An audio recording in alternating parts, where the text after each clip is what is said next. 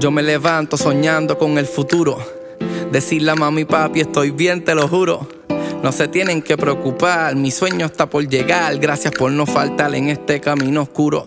Pues tengo tiempo pa' beber con todo mi combo, pero nunca puedo llamar a mi abuela.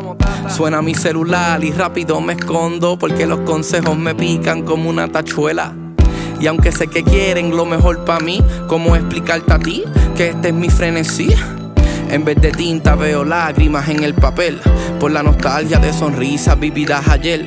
Y ya no hablo con amistades que quiero, porque en este hormiguero se pierde cualquier obrero. Pero al que siempre creyó, nunca lo olvidaré. Y al que algún día dudó, tómame una foto y mírame. Tómame una foto y mírame, mírame. Tómame una foto y mírame. Mírame. Tómame una foto y mírame, mírame. ¿Quién diría que un nene de 15 años se emocionaría al verme y me diría yo te extraño? Eres mi ídolo, necesito canciones para calmar mis depresiones. No sabes que lo que compone me ha puesto a escribir y soltar todos mis problemas. Yo lo miro soso, picheo y le cambio el tema. Quizás pensó que no me interesaba hablar con él, sin saber que esto es nuevo para mí. No sé responder a esta situación, pero el mundo está en rotación. Y ahora yo te doy las gracias por inspirar mi canción, porque al que siempre creyó, nunca lo olvidaré. Y al que algún día dudó, tómame una foto y mírame.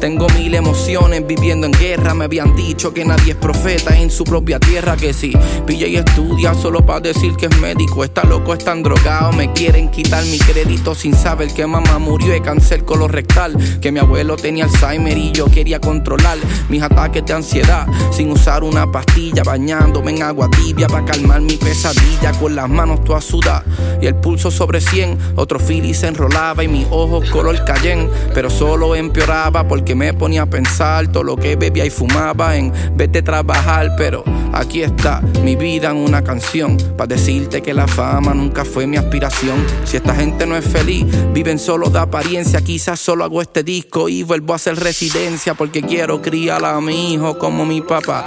Pero tenía un deber conmigo y con la sociedad, porque al que siempre creyó, nunca lo olvidaré. Y al que algún día dudó, tómame una foto y mírame.